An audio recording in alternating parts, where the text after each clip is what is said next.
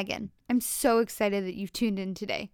We're going to work through Mark chapter 3, and we do this by presenting verse-by-verse teachings so that you can learn the Bible.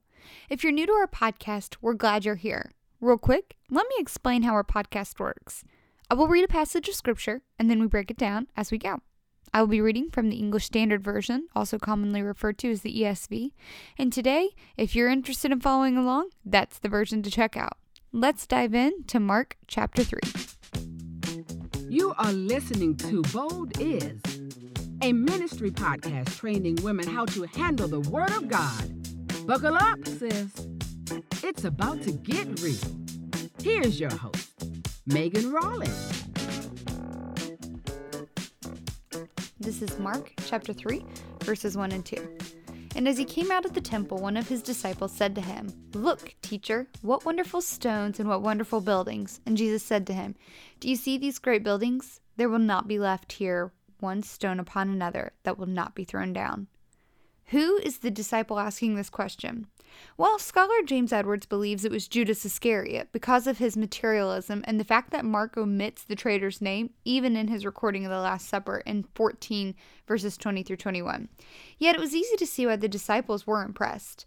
Herod's temple at this point, roughly 32 to 33 AD, was still under construction, yet 12 modern football fields could fit within it.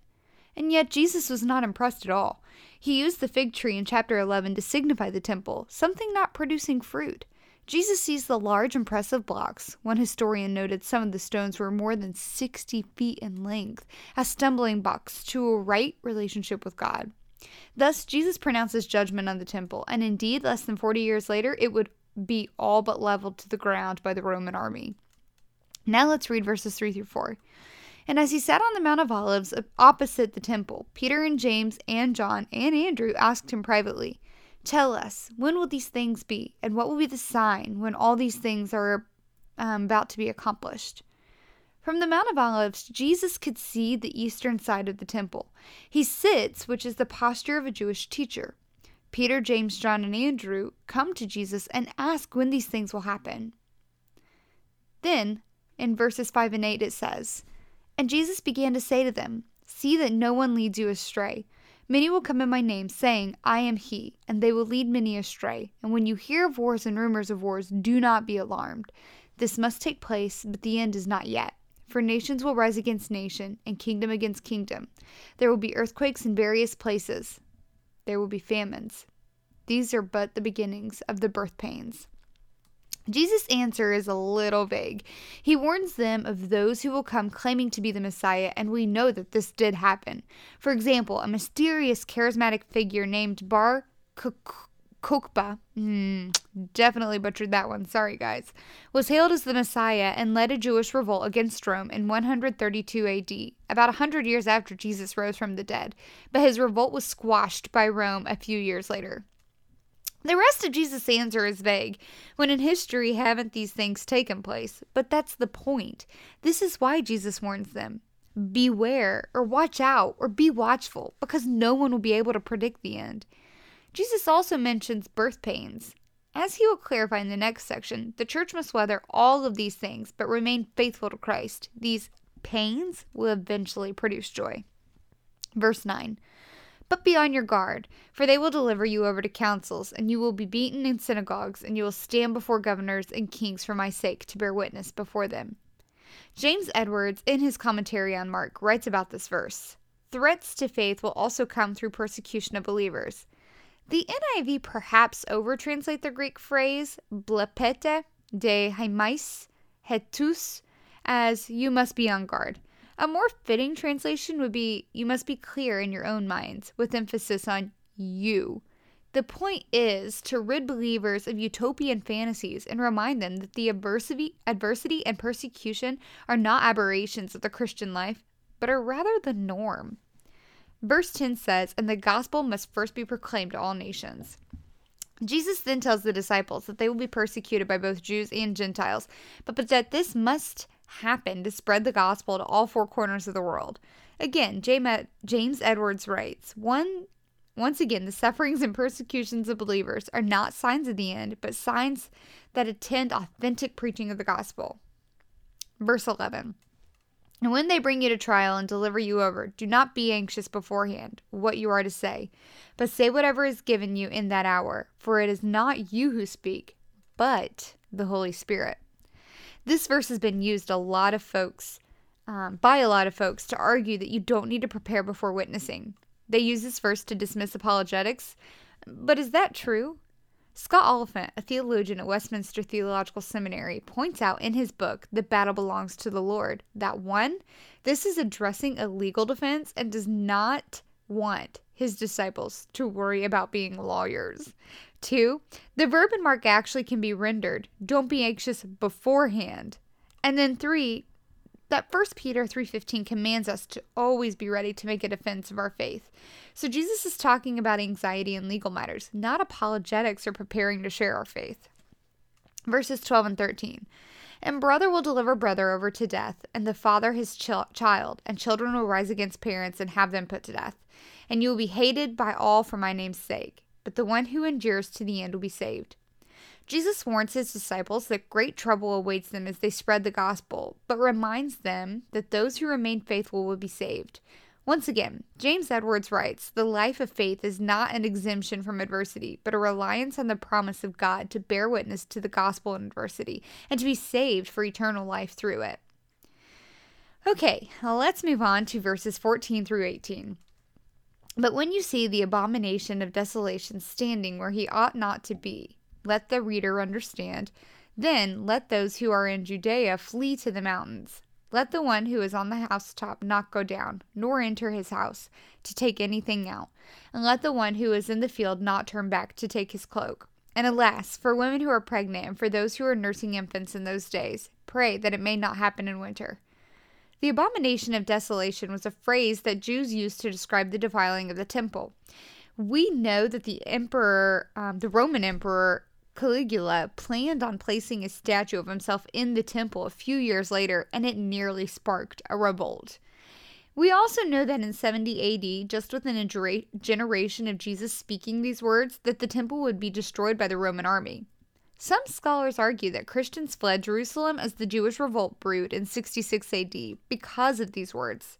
Others argue this refers to a future event that has not happened yet. So let's continue on to see if we can arrive at some clarity.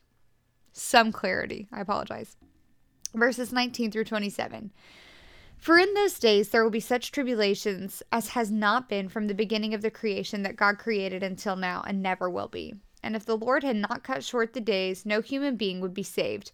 But for the sake of the elect, whom he chose, he shortened the days. And then if anyone says to you, look, here is the Christ, or look, there he is, do not believe it. For false Christs and false prophets will arise and perform signs and wonders to lead astray, if possible, the elect. But be on guard. I have told you all things beforehand. But in those days, after that tribulation, the sun will be darkened and the moon will not give its light.